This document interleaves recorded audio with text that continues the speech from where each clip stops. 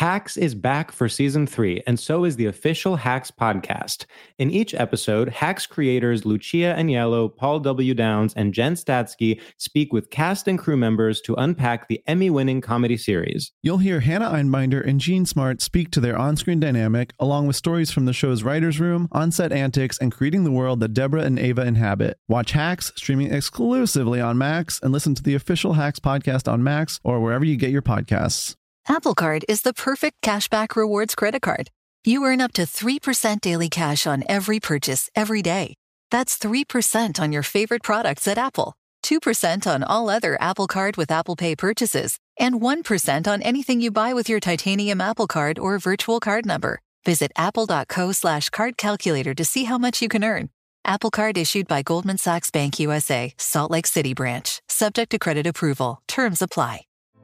Hey girlfriends, it's me, Carol Fisher, back with another season of the global #1 podcast, The Girlfriends.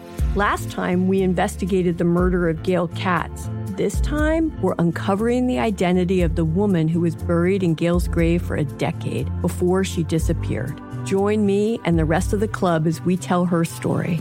Listen to Season 2 of The Girlfriends, Our Lost Sister on the iHeartRadio app, Apple Podcasts, or wherever you get your podcasts. Look out, there's only films to be buried with.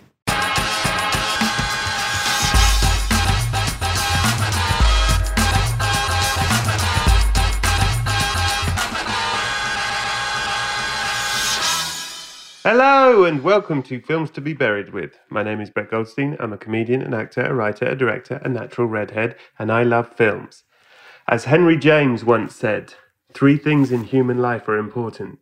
The first is to be kind. The second is to be kind, and the third is to be kind, and the fourth is, wherever possible, to use practical effects. Hot take, Mr. James. Every week I invite a special guest over, I tell them they've died, then I get them to discuss their life through the films that meant the most to them. Previous guests include Jamila Jamil, Barry Jenkins, Sharon Stone, Mark Frost, and even Bled Dambles. But this week, it's the brilliant actor, Mr. James Lance. You can watch all of Ted Lasso seasons 1 to 3 complete now on Apple TV+. You can also watch all of season 1 of Shrinking on Apple TV+. We hope you enjoyed the big finale. Oh boy.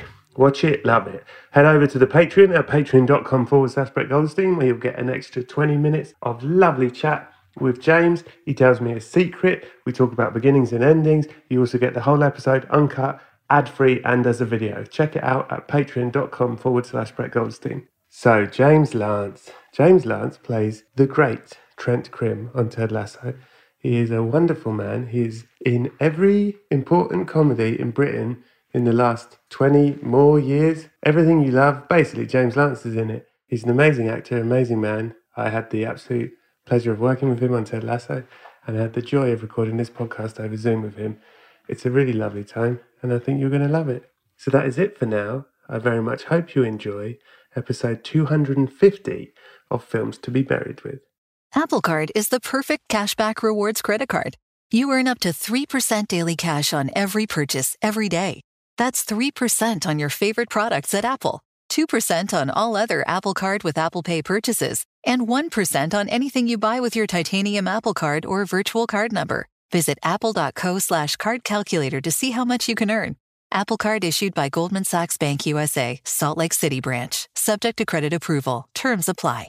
Maureen, what's this I hear about you going to film school? I am. I want to gain valuable skills while making films and developing my creativity, so I'm attending the New York Film Academy. I'm thinking about becoming one of them people that writes the numbers on the title board. NYFA is a very respected film school. I hear they offer a variety of options to meet your educational goals, whether you want a BFA or MFA degree or want to learn at a quicker pace with a short-term programme.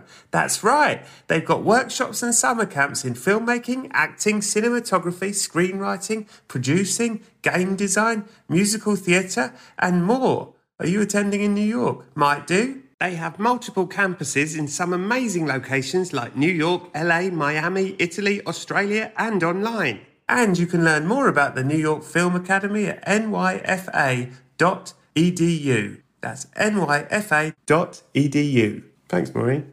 Hello, my neighbour Maureen. What's this I hear about you getting a promotion at the office? Didn't you just get promoted last month? It's all thanks to Canva. I've been nailing every meeting with AI-powered Canva presentations. Isn't that Canva's AI slide generator, where you just describe your presentation in a few words and Canva presentations will generate captivating slides in seconds? That's right.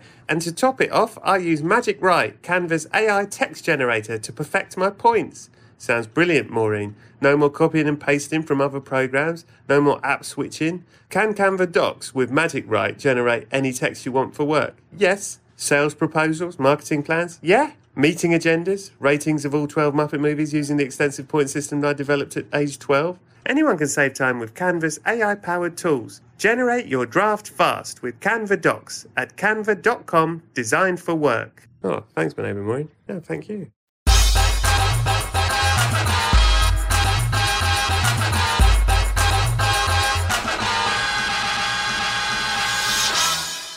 Hello and welcome to Films to be Buried With. It is I, Brett Goldstein, and I'm joined today by a stage actor, a screen actor, a movie actor, a person who is in every single greatest British comedy of the last generation. If you think of a comedy and you think, oh, that's one of the best TV shows ever, don't worry, he's in it. He's an Emmy nominee. He's a lover. He's a spiritual man. He's a beautiful soul and a wonderful actor and a fucking great head of hair and a handsome fellow and a beauty. But let's not be shallow. He's also a brain and a personality. And here he is. I can't believe he's here with all that talent. Please welcome to the show. It's Mr. James Lance! Wow. Hello, thank you very much. You sound exactly like my inner voice. I was saying all those things earlier. Hello, mate. Hello, Jimmy. How are you? Nice to see you. Oh, hello, lovely man. It's nice to see you too. Yeah, I'm all right. You all right? Yeah, I'm all right. I've got so many things to say to you. Some of them, I don't know if I've said to you publicly, so let's say them. One is, if people are watching season 3 of Ted Lasso, they'll be aware how fucking great Jimmy Lance is in it. And how, I remember we talked about it, and I think even we made a joke at some point. Because of the storyline in season 3, you are in a lot of scenes where you don't have a line. You're just there, observing. Mm-hmm. And it is a testament to you as an actor and as a man that you are fully present in every scene and really matter in every scene. And it's not, at no point does it feel like, yeah, Jimmy's just there in the background. Like, as in, you are absolutely a character involved in the scene, engaged with the scene. And the fact that you never were like, oh, fuck, I've got to come in and just not say anything again. I was like, especially when you're an Emmy nominee and a superstar and one of the all-time greats, I was like, what a man. What an actor, what a man. Great man. And it really pays off. You're fantastic in this season.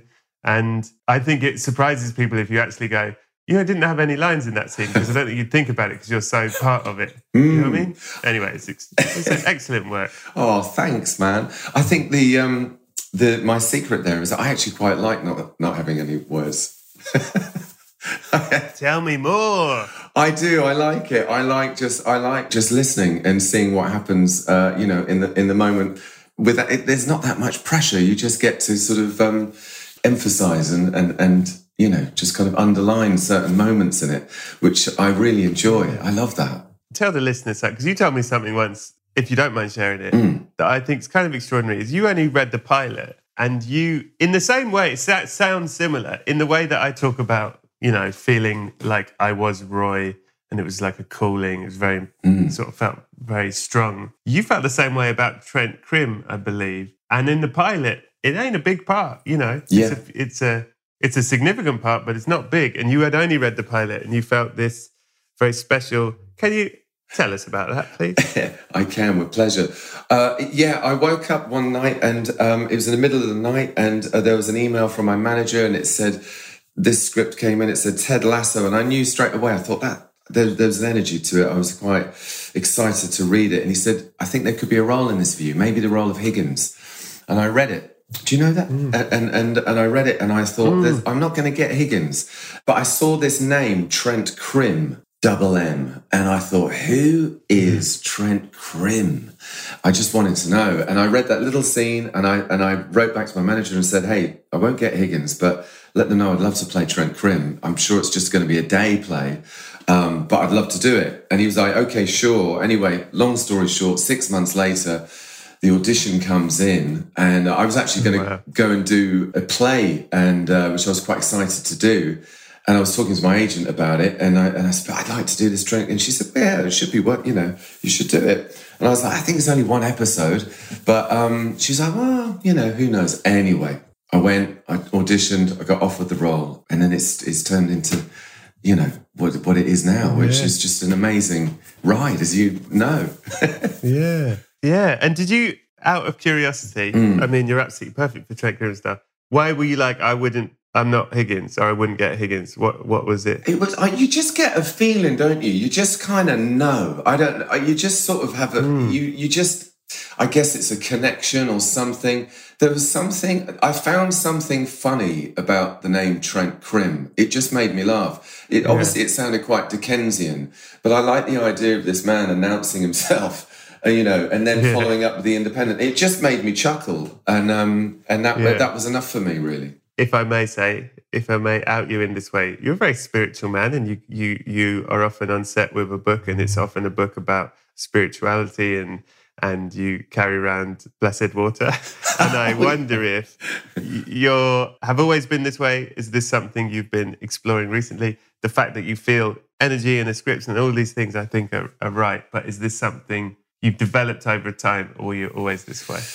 Gosh, I mean, I think we're all spiritual beings, and I guess the older I've become, the more I'm aware of how I feel about things. And so now I kind of trust that much more than I used to. I used to sort of really not know how I feel about things, but I do trust my intuition. So I guess that's kind of my general compass, is just, how do I feel about something? And that's how I guess that's how I roll. And how often are you like muddy about like, I think maybe this, or is it always very clear? No, it's not always very clear. But what I do know is that the right answer for me will drop in often at the very last second.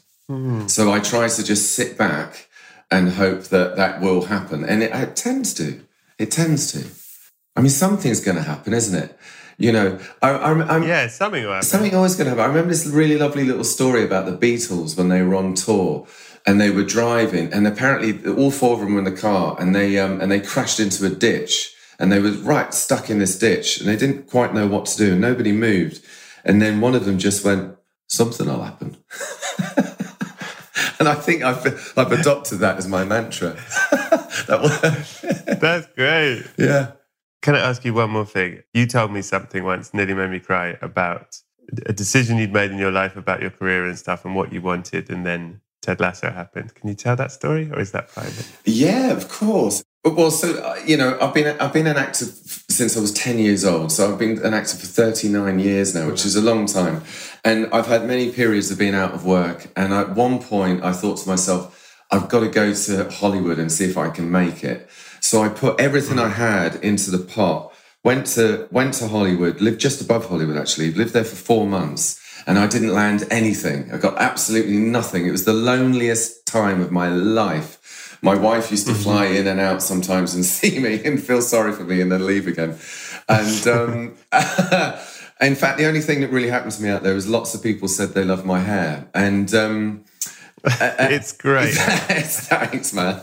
And then what happened was I found myself, I was just always in bookshops and like going to like museums and eating in Musso and Frank's and like really old places. And I suddenly realized that I'd been chasing this childhood dream to go and live in Hollywood, and it wasn't relevant to me anymore. And I wasn't networking. I wasn't going to any parties. I've never been like that here. So I don't know why I thought I'd be like that there at the age of 4. I think it was 42 or something. It wasn't that long ago.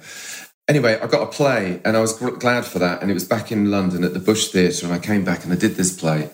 And I thought, I quite like old stuff. And I like the theatre. And I just want to make great work, of which I was hoping to land in America. I mean, I just wanted to do great work out there as well, but it didn't happen. And then something wonderful was happening when I was doing this play, and I've kind of got into the groove. I let everything go. I let my visa go. Everything, all the ideas of going to Hollywood. I just thought, I'm just going to do some good work, in whatever capacity here. And then I remember one night thinking to myself, this is when I was rehearsing that play, thinking to myself, something has also got to drastically change in my life. I need a big shift. And then a couple of weeks later, my wife said, well, I watched her find out the result of her pregnancy test, and she was like, and I was like, and that was the big shift. Wow. And we became parents, and then this angel arrived and not just rearranged the furniture, just rearranged my whole makeup, really. And at that time, I'd finished the play then when he'd arrived, and I was out of work, and again, and it's the theme of my career. And I was giving myself a bit of a hard time about being out of work. My wife was working loads, but then I realised I did this thing where I found out what my top values were in life. And I found out that my top value was to be a present father, a present loving father. And actually I was 100% being that, because Katie was working away a lot. So I would go with them and be, Mr. Mum thing, with all the bits and the bobs and, the bottles and bits. And it was just the most kind of important piece of my life. And then the other two values I had were personal transformation, which was occurring at that time. And then the third piece was inspirational comedy, because I love comedy. I always have done. And around that time, I got Trent Crim. And lo and behold, that inspirational comedy is, I was on that ride. So yeah, it all sort of came together. Love it. I love it.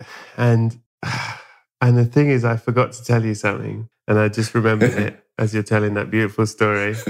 And it seems a shame, but I also feel like you did it, because, and it's lucky you did, because the thing I forgot to tell you is, I can't tell you, you've died. You're dead. Oh, dead. Right. Oh, shit. Yeah. Again? Yeah, again, yeah. How did you die this time?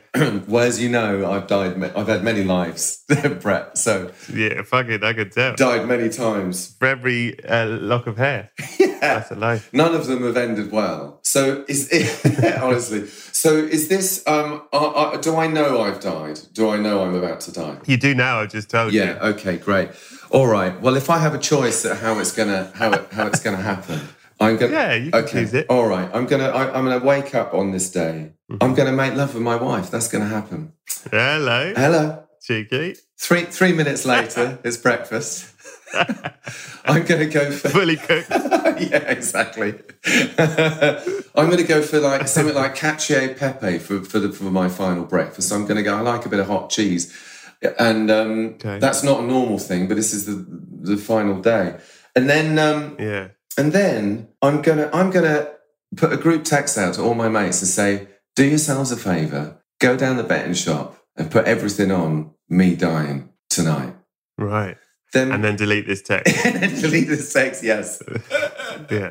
And then my wife's going to drive us. I don't know why I feel like being driven today. I normally like to drive. She's going to drive us to Glastonbury. Okay. The festival's going to be on. We're going to get right down the front. And I'm going to watch all these incredible bands, and all my mates are going to be there. And there's Sly and the Family Stone's going to be on, Fred again, Mid-Lake. I'm going to go, the mighty Nick Cave is going to headline. Wow. And then we're all going to go up to the Stone Circle. I'm going to say to everyone, hey, if I died tonight, I'd be a happy man. And then I'm going to nip up the hill, have a cup of tea and a flapjack, and then I'm just going to nod off. Even your death makes me cry. I assume... Given, I'm a practical man here, it's a wonderful day you've had, and then you say you nod off, so I'm assuming you've overdosed on heroin. Oh, yeah, I didn't mention the smack intake, no. Okay. I mean, it's a wonderful way to go. Yeah, I think so. A wonder's way to go. I think so. OD'd on heroin at the top of fucking Stonehenge or whatever. Yeah. That's not bad. Mid-flapjack. It's not bad. Carbs and heroin did you in the end? Lovely day. Fair enough. Do you worry about death, Jimmy Lance? The only time I'm most worried about it is this week, thinking I have to think about it for this podcast, to be honest. Because since becoming... Thanks for that. I think I'd be a lot more humorous about it if I didn't have a little boy. It was that element of it. I didn't tell you this bit, but I'd already made a video telling him everything I think he might need to know in life, and I've left that on the side. But I thought I couldn't quite. I had to take it a bit seriously. There's something about not seeing him again really. It did me in a bit. So I don't really want to die. Because I'm much. Not for a while. Yeah, that's fair. Not for a bit. Okay. How old do you want to be? You get to choose here, so... Oh, well... I mean, bear in mind, Sly and the Family Stone still have to be alive. I know. For this to work out. But they could be those holograms like ABBA, couldn't they? We could maybe do that. It could be Sly and Family Stone, yeah. A gram. On ice. It'll be fine, yeah. Maybe, I don't know. Am I in my 90s, maybe? Maybe in my 90s. Maybe I'm 100. Maybe I'm 100. 100? Yeah, I'll go 100. Do you think you get a card from the king when you turn 100? He'll be dead by then, won't he? Oh, I guess it'll be William. Wow. I didn't know you were going to kill the king. Wow. Well, that's a record. Wow, okay. Quite a twist. Oh yeah, I didn't mention that, but it's a big day. Oh, he'll be dead by then. Okay. What do you think happens when you die? Well, there is a theory that's when we wake up, and I quite like that idea. I do think I genuinely do think I've been here many times, and I think the next bit's going to be great. I think it's going to be quite good.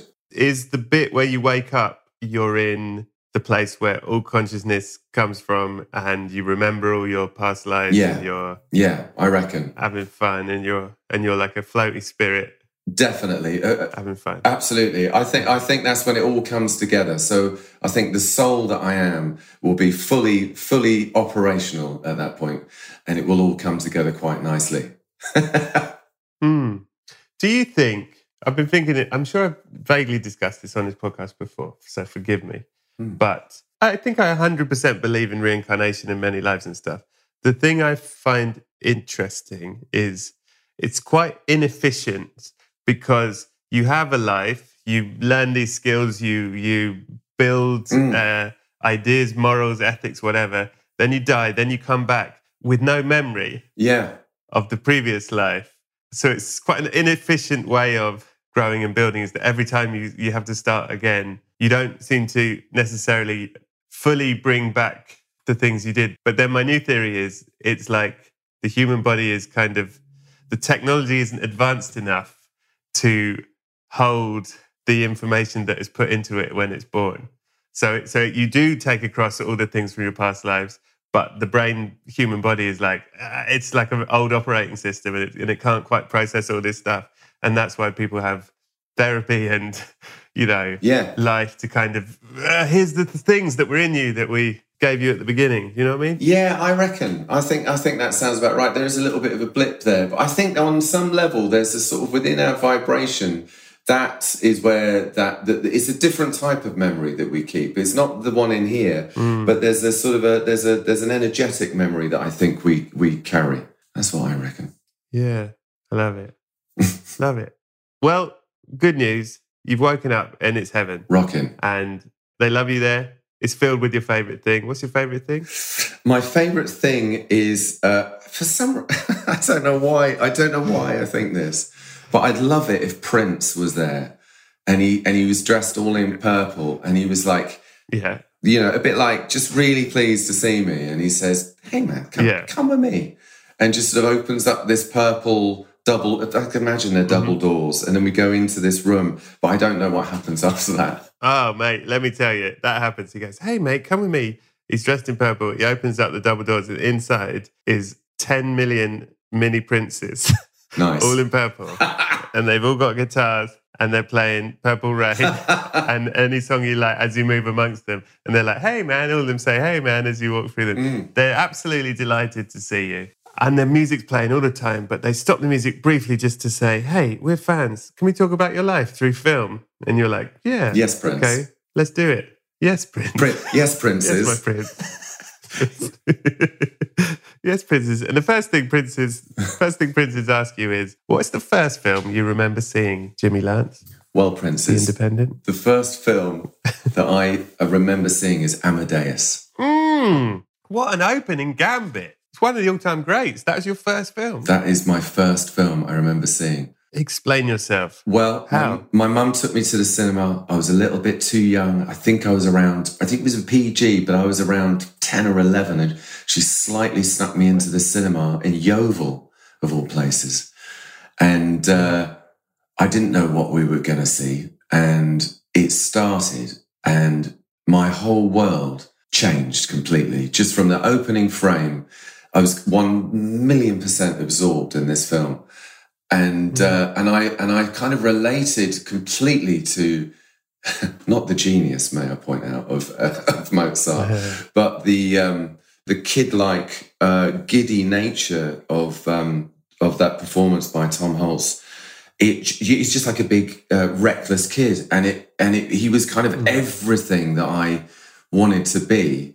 And then there was Salieri with that outrageously cunning performance by F. Murray Abraham, and I didn't know which one I wanted to be more. I just thought I just want to be able to do what F. Murray Abraham's doing, but look at Tom Hulce just running around and laughing and just being outrageous, and then just the whole plot, the sumptuousness of the production, the music. It blew my tiny mind, and I knew before that I wanted to be an actor, but that absolutely sealed the deal. Wow. And you'd never been to cinema before that, or this is the first time you remember? That's the first movie I went to see at the cinema. Wow. Yeah. That's late. Yeah. Are you an only child?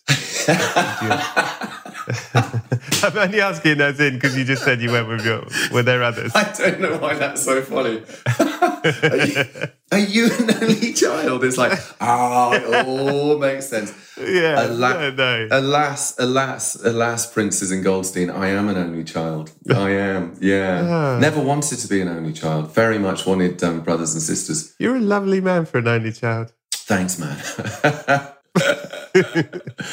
With all love in the world, is there a reason you weren't ever at the cinema before, 10 or 11? I think it's because my mum and dad were evil. Yeah, I guess that's what I'm getting at. It was the first time they let you out the house? What happened there? I don't know why. I mean, I've actually got no memory of seeing any kids' movie at the cinema before then. I was a big TV fan. I watched loads of that TV. But of that there TV, but movies wise, I just don't remember. And then a whole slew of movies came in. I made up for it. But yeah, maybe that's why you're weird. Such a no. I was going to say such a lovely spiritual man. Maybe it's all these films that ruined me. Maybe the best thing was not seeing any films for 10 years. Oh my God! I don't know. Right, I'm retiring the podcast. Tell me this. What's the film that scared you the most? Do you like being scared? Are you easily scared? I'm very easily scared. I do not enjoy it at all. And when my friend, the lovely Simon Hedges, said to me, you've got to see this film. It's really beautiful. It's stunning. It's a masterpiece. I was like, great. Okay, I'll watch it. And I was away filming. I remember I was in a hotel room in Luton and I watched Midsummer. Jesus. On my own. Oh, wow. And I literally couldn't get through it. So I had to watch, and then I couldn't not see the rest of it. So the second night, I watched the second half of that film, again on my own in a hotel room in Luton.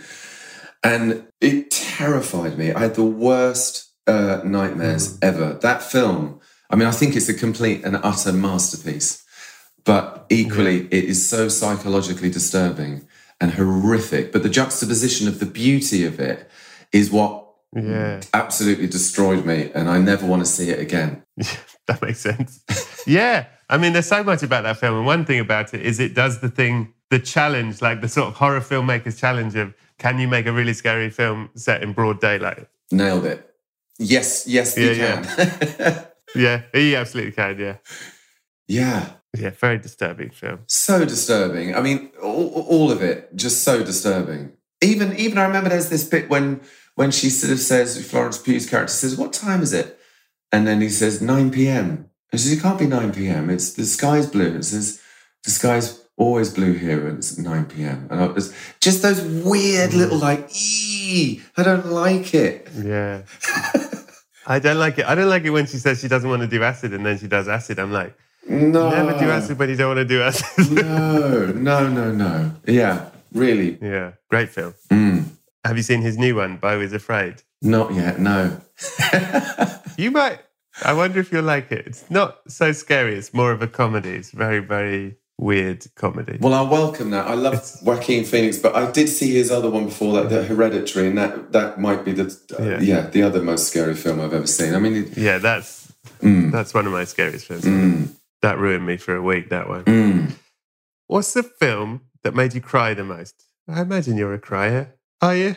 I'm a huge crier. And so I was in Dublin about, I don't know, a year or so ago, and I was away filming, and I was walking through the streets of Dublin, and I came across this lovely looking building. I thought, what's in there?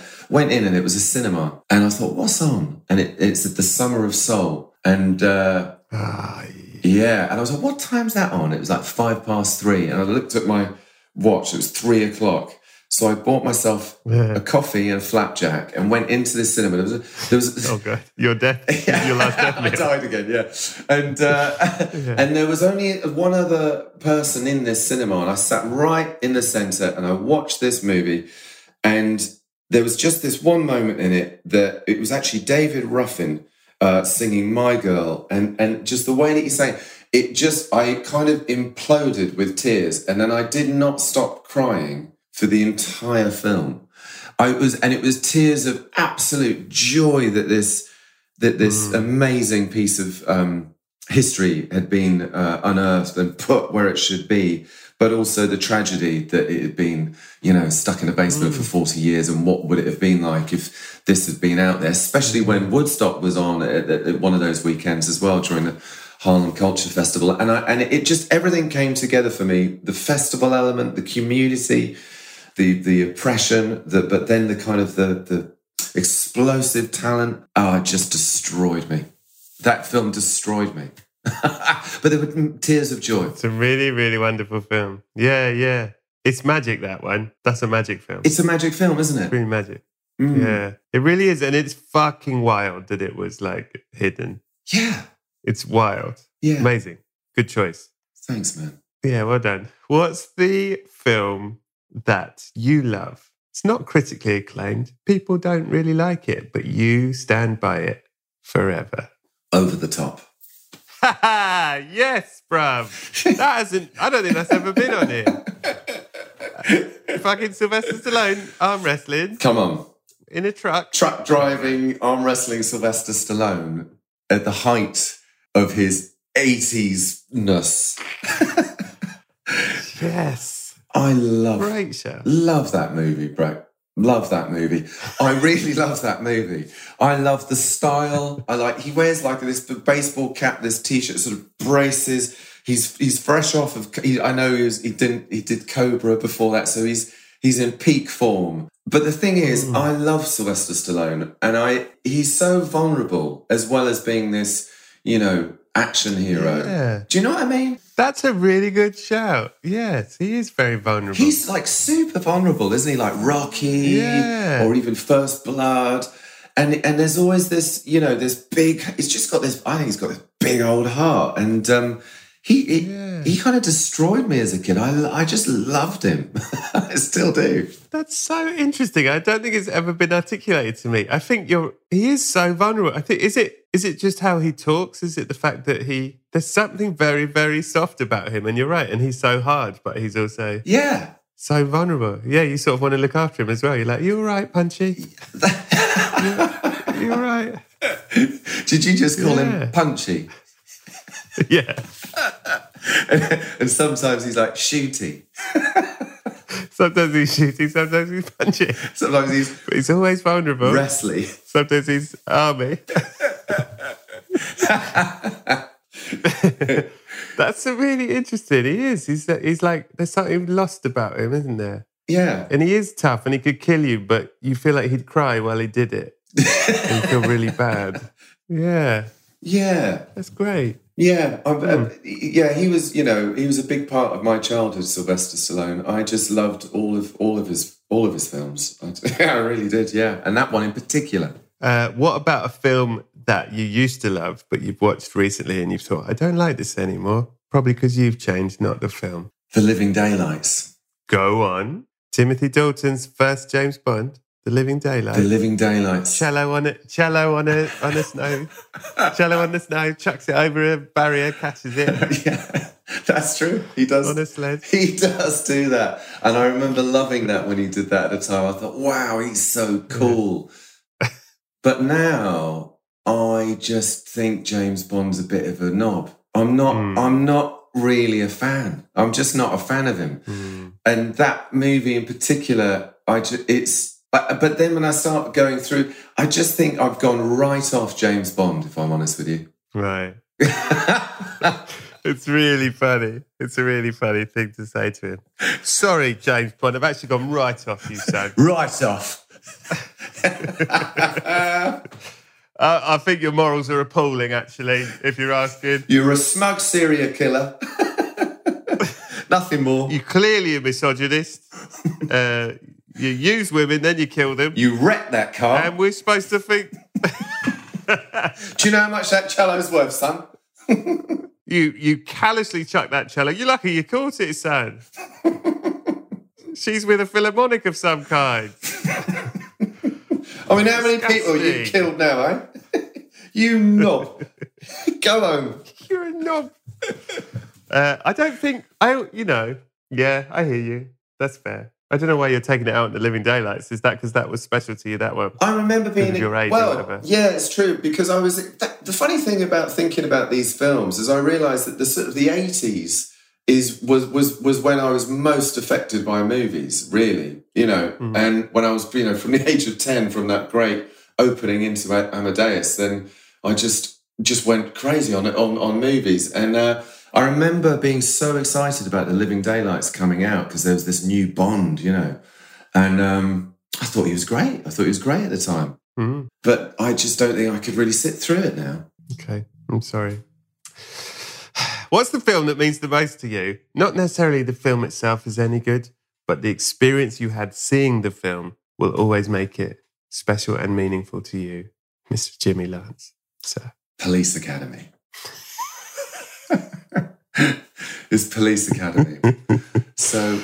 Of course it's Police Academy. Tell me everything. So my mum and dad divorced when I was very young, and so I would go and stay with my dad at weekends. And he would let me watch things I probably really shouldn't have been watching, sort of 15s and 18-year-olds and things. But we used to watch movies together. And I remember seeing Police Academy with my dad and thinking it was the funniest thing I had ever seen. And I just adored Steve Guttenberg as Mahoney. Yeah. I think he's just brilliant. I mean, he's so brilliant in Diner. I mean, so brilliant, Steve Guttenberg. But I sort of fell a bit in love with Mahoney. But the bit where, in particular, this is why this is a special film for me, and I still laugh thinking about it, is the bit when Commandant Lassard comes in to do a speech behind that lectern that Mahoney is hiding inside, along with a prostitute in there. And Commandant Lassard starts his speech, and you just hear his fly go zzz. And the look that George Gaines, who plays Lassard, gives is just the most brilliant bit of physical comedy. And then he goes into the speech, and it's the bit where he says, "And here we have some slides." And I didn't really understand what was going on because I was quite young, but I did know kind of what was going on. And it was back in the day with, VHS recorders, video players. And so me and my dad just rewound the whole sequence. We just rewound the whole sequence. And I think we rewound it about 50 times. And the more we watched it together, the more we roared with laughter. Just everything about it. And then the button on the end of that scene when Lassard then walks off and he looks back and he's like, his whole world's changed. He looks back and then Mahoney pops his head out and he looks at him and he says, good speech. That's so sweet. How old's your dad in that story? He's old enough to know better. So my dad was 55 when I was born. I had an old dad. So, Wow. yeah. And so I was probably, Police Academy was that must be about 84, 85, something like that. It was on video. So what would I have been, 12 maybe? Something like that, 86. Wow. Yeah. Very sweet story. I really like a 65-year-old man crying, laughing and rewinding as well. And it was kind of the joys Nice. of video players as well, because that was new. The whole, it all sort of, came together. What's the film that you most related to? Okay, it's Dirty Harry. The Zodiac Killer? Which one? Who are you related to? Dirty Harry? Yeah, Clint Eastwood. Yeah. Yeah. Okay. I thought... Say no more. Should we just move on, yeah? I mean, that was obvious. Well, for the listener, I get it, but for the listener... That was one of those movies I saw that I shouldn't have seen because I was a bit too young, and that again was on video. My stepmom worked in a video store, so I used to watch all these films. And I don't know what it was. I just thought I was Clint Eastwood. I literally just thought I was Clint Eastwood. I mean, completely and utterly. To the point where I remember I'd seen, is it Every Which Way But Loose or Every Which Way You Can, one of those. And I remember I was sitting at the table with my dad and my stepmom. And my dad said something that was a bit, I don't know, I can't remember what it was he said now. He said something, but it was like a little bit odd. And I just looked at my stepmom and went something like, I said, he's not too tightly wrapped, right? And they were like, what? And I got really told off for being really cheeky. But I just thought it was sort of the norm because I thought I was Clint Eastwood. I really thought I was Clint Eastwood. Oh, man. That hurts my heart. He's too tightly wrapped. How old were you when you did it? He's not too tightly wrapped was the line. I remember saying, he's not too tightly wrapped. I don't know. I was very young, very young. I wouldn't have told you off. I'd have been like, what the fuck's happened here? Yeah, I got told off. Yeah. They told me off. What's going on? That's sad. What is the sexiest film? And is it Police Academy? It's not. But I did lose my virginity watching a movie. Tell us everything. Well, I mean, that's it. I one day after school, I went to this girl's house. I was 15. I was very, very ready for the occasion, certainly mentally. Right. And we were sitting on the couch and we put Dirty Dancing on. Wow. Yeah. That is an excellent movie to have sex to. It's beautiful. Well, yeah, it was quite something. And it was the point when just after they'd been carrying those watermelons, Jennifer Grey's carrying those watermelons, which somehow felt slightly relevant for me as well at the time. But and they went into this club and everyone was dancing in the sexiest way I'd ever seen in my young 15-year-old mind. I mean, they're basically sort of simulating sex and me and this girl, and we were in our school uniform, and not just the shared school uniform, and we got it on. We got it on. Wow. And it was. I mean, I lost my virginity. I mean, that was it. It was, for me, that was incredible. And it went well. Went quickly. Went very quickly. But quickly, but well. Not. Was a successful, happy time. Well, I can't speak for her, but I can say for me, it was phenomenal. Wow. That's so nice. So rare. So rare. Once in a lifetime. Once in a lifetime. And also to get it right. Dirty Dancing. Perfect. Perfect choice. That happened. There's only maybe 5 minutes of that film you don't want to be having sex to. There's like a specific couple of scenes where you don't want to be mid-sex. No, that was. You know what I mean? When it, yeah, no, that was a sex. You timed it right. Yeah. Okay. You did it long enough for the dancing in the club, which is about a minute. Yeah, about a minute. No, honestly, that was it. I haven't seen the rest of the movie. I need to see the end. Oh, the end's great. I didn't care. There's a bit at the end of Dirty Dancing. I watched it recently. Yeah. Where Patrick Swayze comes back. He's left and he comes back and he interrupts the sort of final dinner dance thing. And he does a speech like on stage. Some people don't care about people like me, but blah, blah, blah. And he does this speech. Yeah. And the last time I watched it, I was like, it's great, this speech. But the reality is most of the people in the room have no idea who this guy is or what. Like, as in, he's a member of staff that most people won't have seen or met. Right. And he sort of does this powerful speech. But I think the reality is most of that audience would have been like, who the fuck is this? What's happening? Couldn't give a monkeys. Anyway. Yeah. Yeah, but it's great. And then he does a dance. And I think they're probably all won over by that point. They're like, well, I don't know what his speech was about, but I'm loving this dance. The kid can move. He had everything, didn't he? He had everything, Patrick Swayze. Yeah, he was amazing. Hang on. Wait a second. You've gone back to this girl's house. You've watched Dirty Dancing. You've had sex on the sofa. Is there anyone else in the house? No. Do you have to suddenly get dressed? No. You've got an empty house? No. You're clear? No, an empty house. I went and got my... Planned this in advance? That all agreed? That we were going to... All agreed in advance? Yeah, that was definitely on the cards. We thought it might happen. Well, I hoped it would happen. And then it did happen. Yeah. And then it was all over really quickly. And I wanted to go again because it was so great. But that was it. We were done. That was it. Right. Yeah. Last time you ever did with her? That was the one and only time, yeah. One and done. When you do it, listen, that probably means you did it so well. It's because it was so great. Like No, but she had a boyfriend. Yeah, it's never going to be bad. Yeah, she had a boyfriend. She had a boyfriend. Yeah.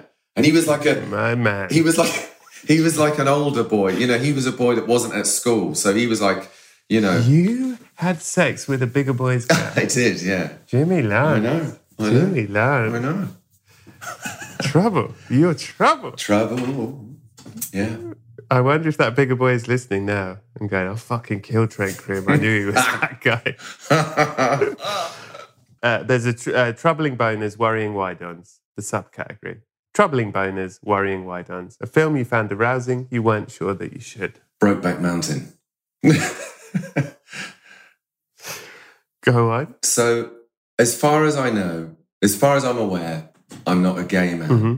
Okay. I went to see Brokeback Mountain, and by the time those two cowboys got it on in that tent, I was there with them. I was 100% there with them. And I mean, there was three of us in that tent, and I found it so sexy that I was like, geez, like, what? Let me think about. Am I a cowboy? You know, and am I gay? I don't think I am. I don't think so. But geez, those guys, they were just really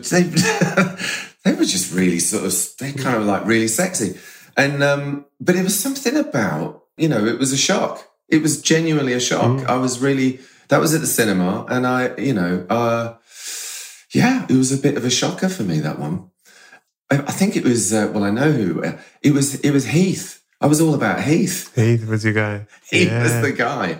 Something about you were Team Heath. I was Team Heath. There was something about Ennis. I think his name's Ennis. And just he was so painfully repressed that you just wanted to give him a big hug or, you know, a little more. Yeah. He's another vulnerable boy. You like the vulnerable tough guys. I think this is what's coming out, isn't it? Yeah. Interesting. What's objectively the greatest film of all time? Objectively. Might not be your favourite, but it's the greatest. This is such a tough question, and I've had to land on something. So I am going to say It's a Wonderful Life. You can have it. Thanks. Absolutely. Yeah, I think so. You know, for everything it says, the way it's put together, Jimmy Stewart, the whole that character, Clarence, is it Clarence Oddbody? The second angel, the second class angel. Oh yeah, Clarence, yeah. I just love that character. Yeah. It's up there with like Christmas Carol in terms of message. You know what I mean? There's sort of no better message in a film probably than that film. I think so. I do think so.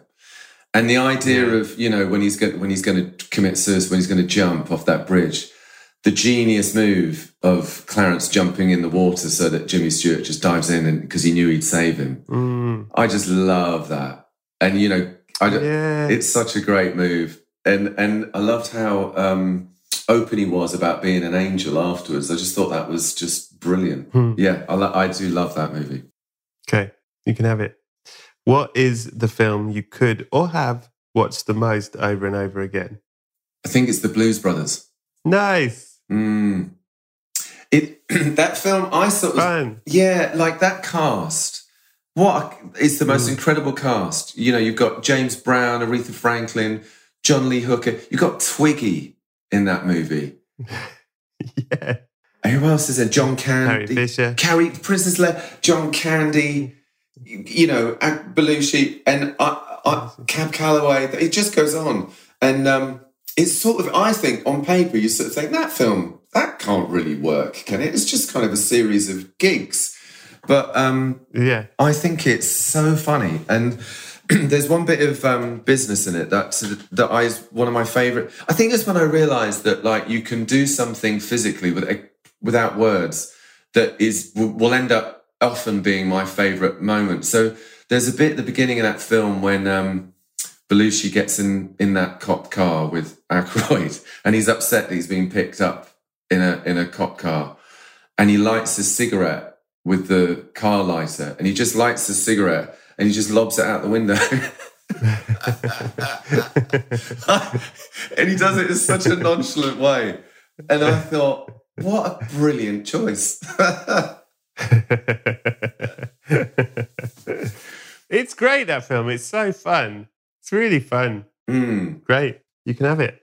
Maureen, what's this I hear about you going to film school? I am. I want to gain valuable skills while making films and developing my creativity, so I'm attending the New York Film Academy. I'm thinking about becoming one of them people that writes the numbers on the title board. NYFA is a very respected film school. I hear they offer a variety of options to meet your educational goals, whether you want a BFA or MFA degree or want to learn at a quicker pace with a short-term programme. That's right! They've got workshops and summer camps in filmmaking, acting, cinematography, screenwriting, producing, game design, musical theatre and more. Are you attending in New York? Might do. They have multiple campuses in some amazing locations like New York, LA, Miami, Italy, Australia and online. And you can learn more about the New York Film Academy at nyfa.edu. That's nyfa.edu. Thanks, Maureen. Hello, my neighbour Maureen. What's this I hear about you getting a promotion at the office? Didn't you just get promoted last month? It's all thanks to Canva. I've been nailing every meeting with AI-powered Canva presentations. Isn't that Canva's AI slide generator, where you just describe your presentation in a few words and Canva presentations will generate captivating slides in seconds? That's right. And to top it off, I use Magic Write, Canva's AI text generator, to perfect my points.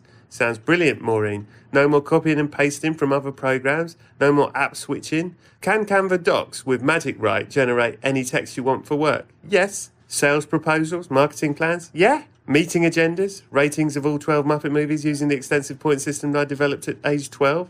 Anyone can save time with Canva's AI-powered tools. Generate your draft fast with Canva Docs at canva.com, designed for work. Oh, thanks, my neighbour Maureen. Yeah, thank you. Hey girlfriends, it's me, Carol Fisher. I'm so excited to tell you about the brand new series of The Girlfriends. In season 1, we told you about the murder of Gail Katz at the hands of my ex-boyfriend Bob. At one point, a woman's torso washed up on Staten Island and was misidentified as Gail.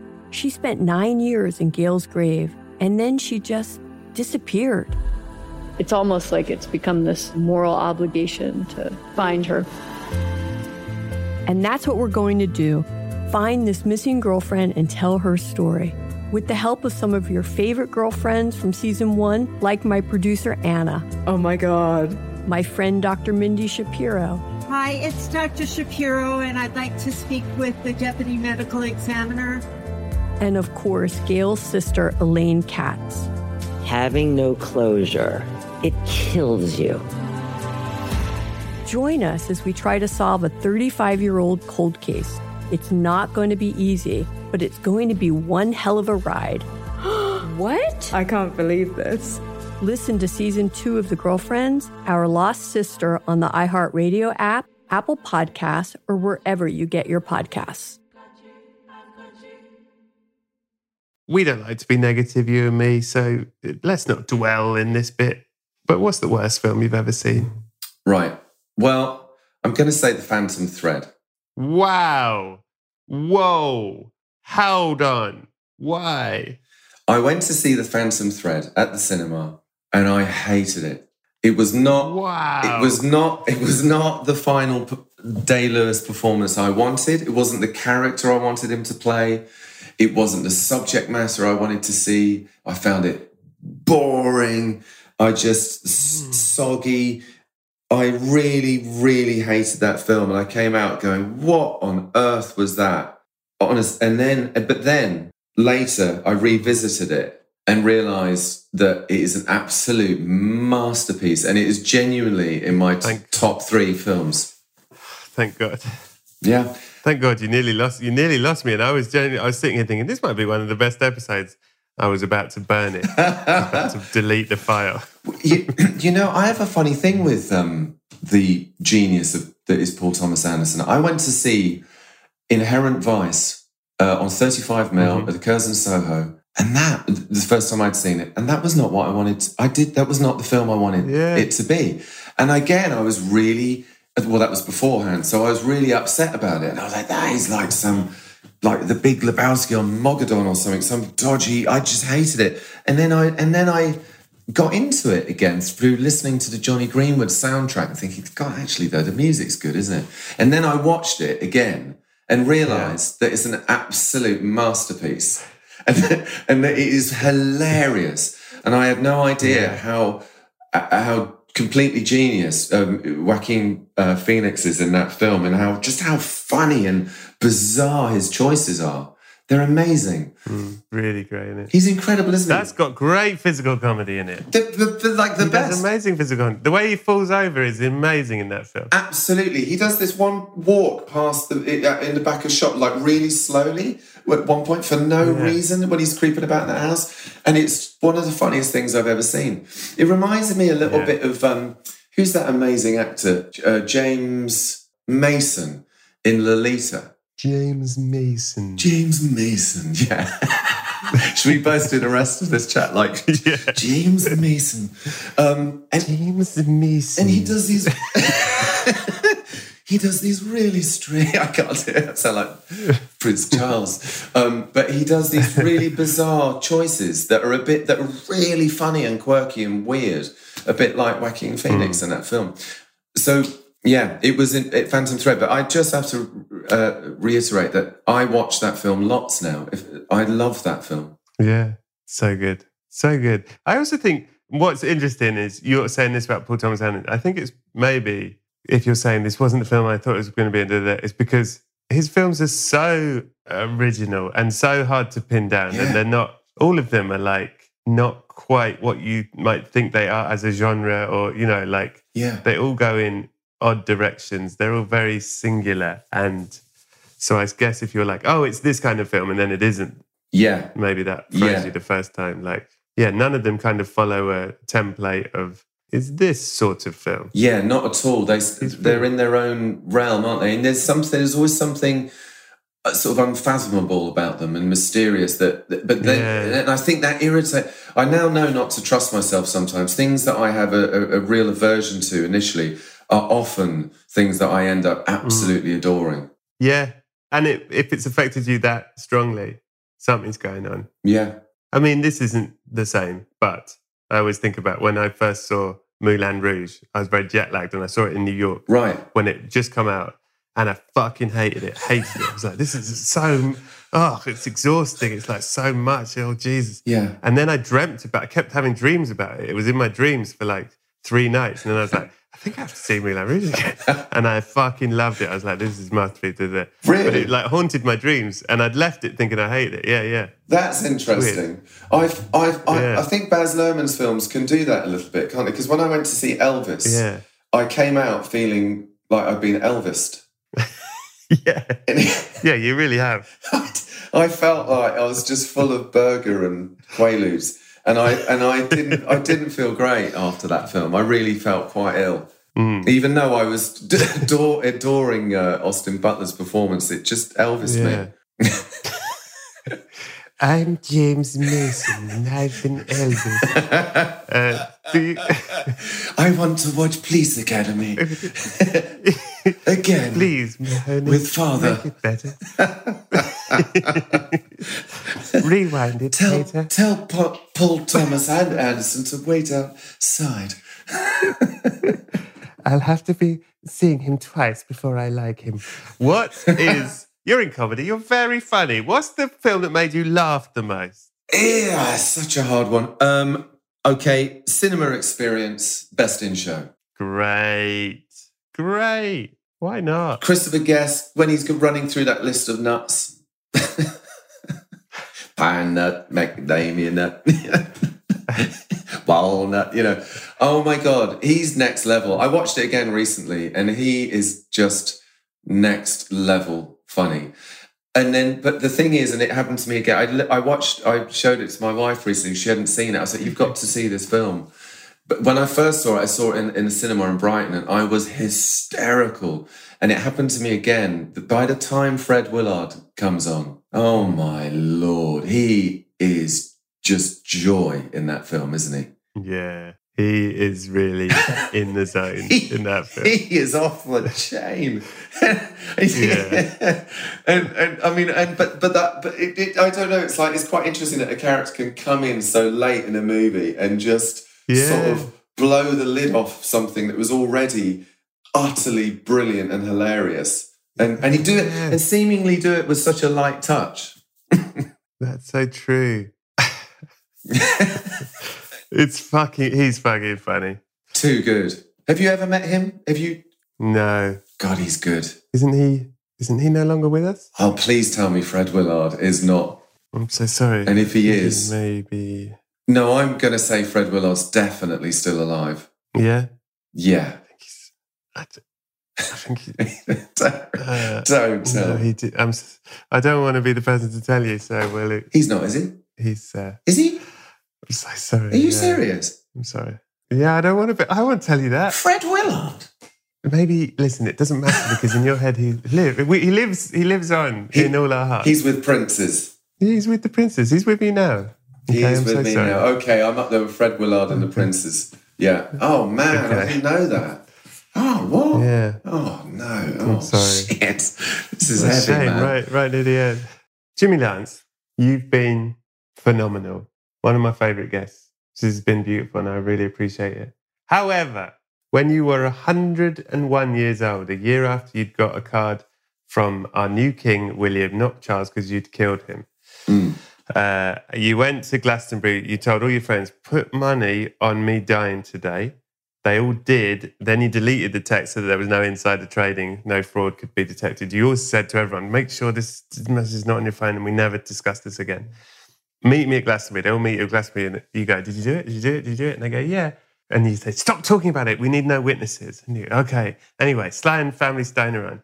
So you watch your favourite bands. There's Nick Cave. Oh, the great Nick Cave's there. And you're having a lovely time. And you say, oh, great. And you all go to a stone circle and you have a nice time together. And then you kiss everyone. Having made love, by the way, in the morning for 1 minute and then made a full English breakfast for 2. And then you with Dirty Dancing on, because that's the only way you can be aroused. And then you go to the top of the hill, you have a cup of tea and a flapjack, and then you cook some heroin up on a spoon and you inject it into your veins and you OD and you nod off and you die. And I've been at the festival. You know, I'm like, I fucking love Glasgow. I'm always there. And I'm like, and I see your lovely wife. And I say, oh, where's Jimmy? And she goes, oh, he's just banging a load of smack up that hill. And I go, oh, cool, I'll go have a look. And I go up there and I'm like, oh, fuck, he's nodded off, this guy. Oh, no. You are a bloated mess. That flapjack, the carbs, and the combination of carbs and smack have just bloated you up. And I go, bloody hell. And I see your wife. I go, have you got any? Did you bring like a picnic hamper? She goes, yeah. So you got any knives in there? She goes, yeah. So come on in. We start chopping you up because there's too much of you, right? Chopping you up. pile you into the coffin I've got with me, because you know what I'm like. And the coffin is absolutely rammed because of all the smack and carbs you were having. It is jam-packed in this coffin. It's fucking full. There's only enough room, really, for me to slide one DVD into the side for you to take across to the other side. And on the other side, it's movie night every night. What film are you taking to show the princes and Fred Willard in heaven when it's your movie night, Mr. Jimmy Lance? Rocky 2. He's vulnerable, he's hard, he's beautiful. He's back. That's Jimmy Lance. He's back. He's back again. Jimmy, tell people what they should listen to or look out for or watch in the coming months or years that you may be a part of. I'm not sure yet. I've just landed a job, but I haven't done a deal on it yet. So I guess I can't talk about it, but it's going to be good. Okay. But look out, I'll be in something somewhere at some point, I'm sure. Well, hopefully. Yeah, you won't miss him. His hair's growing forward. Yeah. You won't miss him. At some point, he'll just be hair, eyebrows. Yeah, that's it. I love you. Thank you for doing this. I hope you have a wonderful death. It was lovely seeing you. I'll see you soon. Thanks, man. It's been great. You've made me realise how much I love movies as well, which is great. You do love movies. You do. Thank you, man. See you soon. Cheers, brother. Good night. Goodbye. Bye. So that was episode 250. Head over to the Patreon at patreon.com/Brett Goldstein for the extra 20 minutes of chat, secrets and video with James. Remember to watch Ted Lasso and Shrinking over at Apple TV+. Go to Apple Podcasts, give us a 5-star rating, but write about the film that means the most to you and why. It's a lovely thing to read. My neighbour Maureen loves it. It's very kind of you to do it. Thank you all for listening. I very much hope you're all well. Thank you so much to Jimmy for being so open, for giving me his time. Thanks to Scroobius Pip and the Distraction Pieces Network. Thanks to Buddy Peace for producing it. Thanks to iHeartMedia and Will Ferrell's Big Money Players Network for hosting it. Thanks to Adam Richardson for the graphics and Lisa Lydon for the photography. Come and join me next week for another smasher of a guest. Thank you all for listening. So that is it for now. Have a lovely week and please be excellent to each other.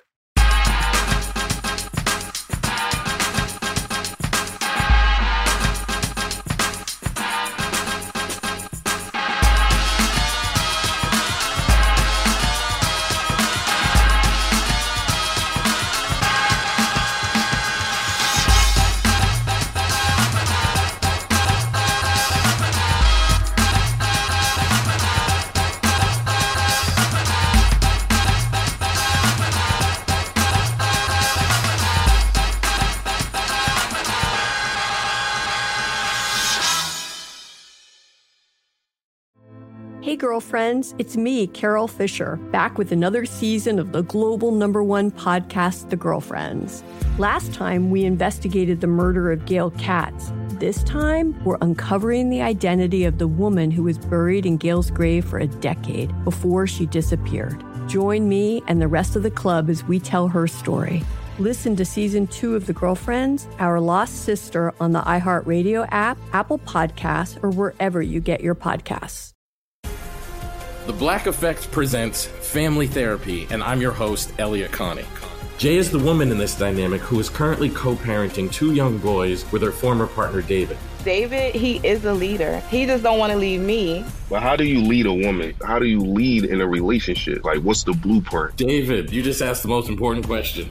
Listen to Family Therapy on the Black Effect Podcast Network, iHeartRadio app, Apple Podcasts, or wherever you get your podcasts. Hey, everybody. Welcome to Across Generations, where the voices of Black women unite. I'm your host, Tiffany Cross. Join me and be a part of sisterhood, friendship, wisdom, and laughter.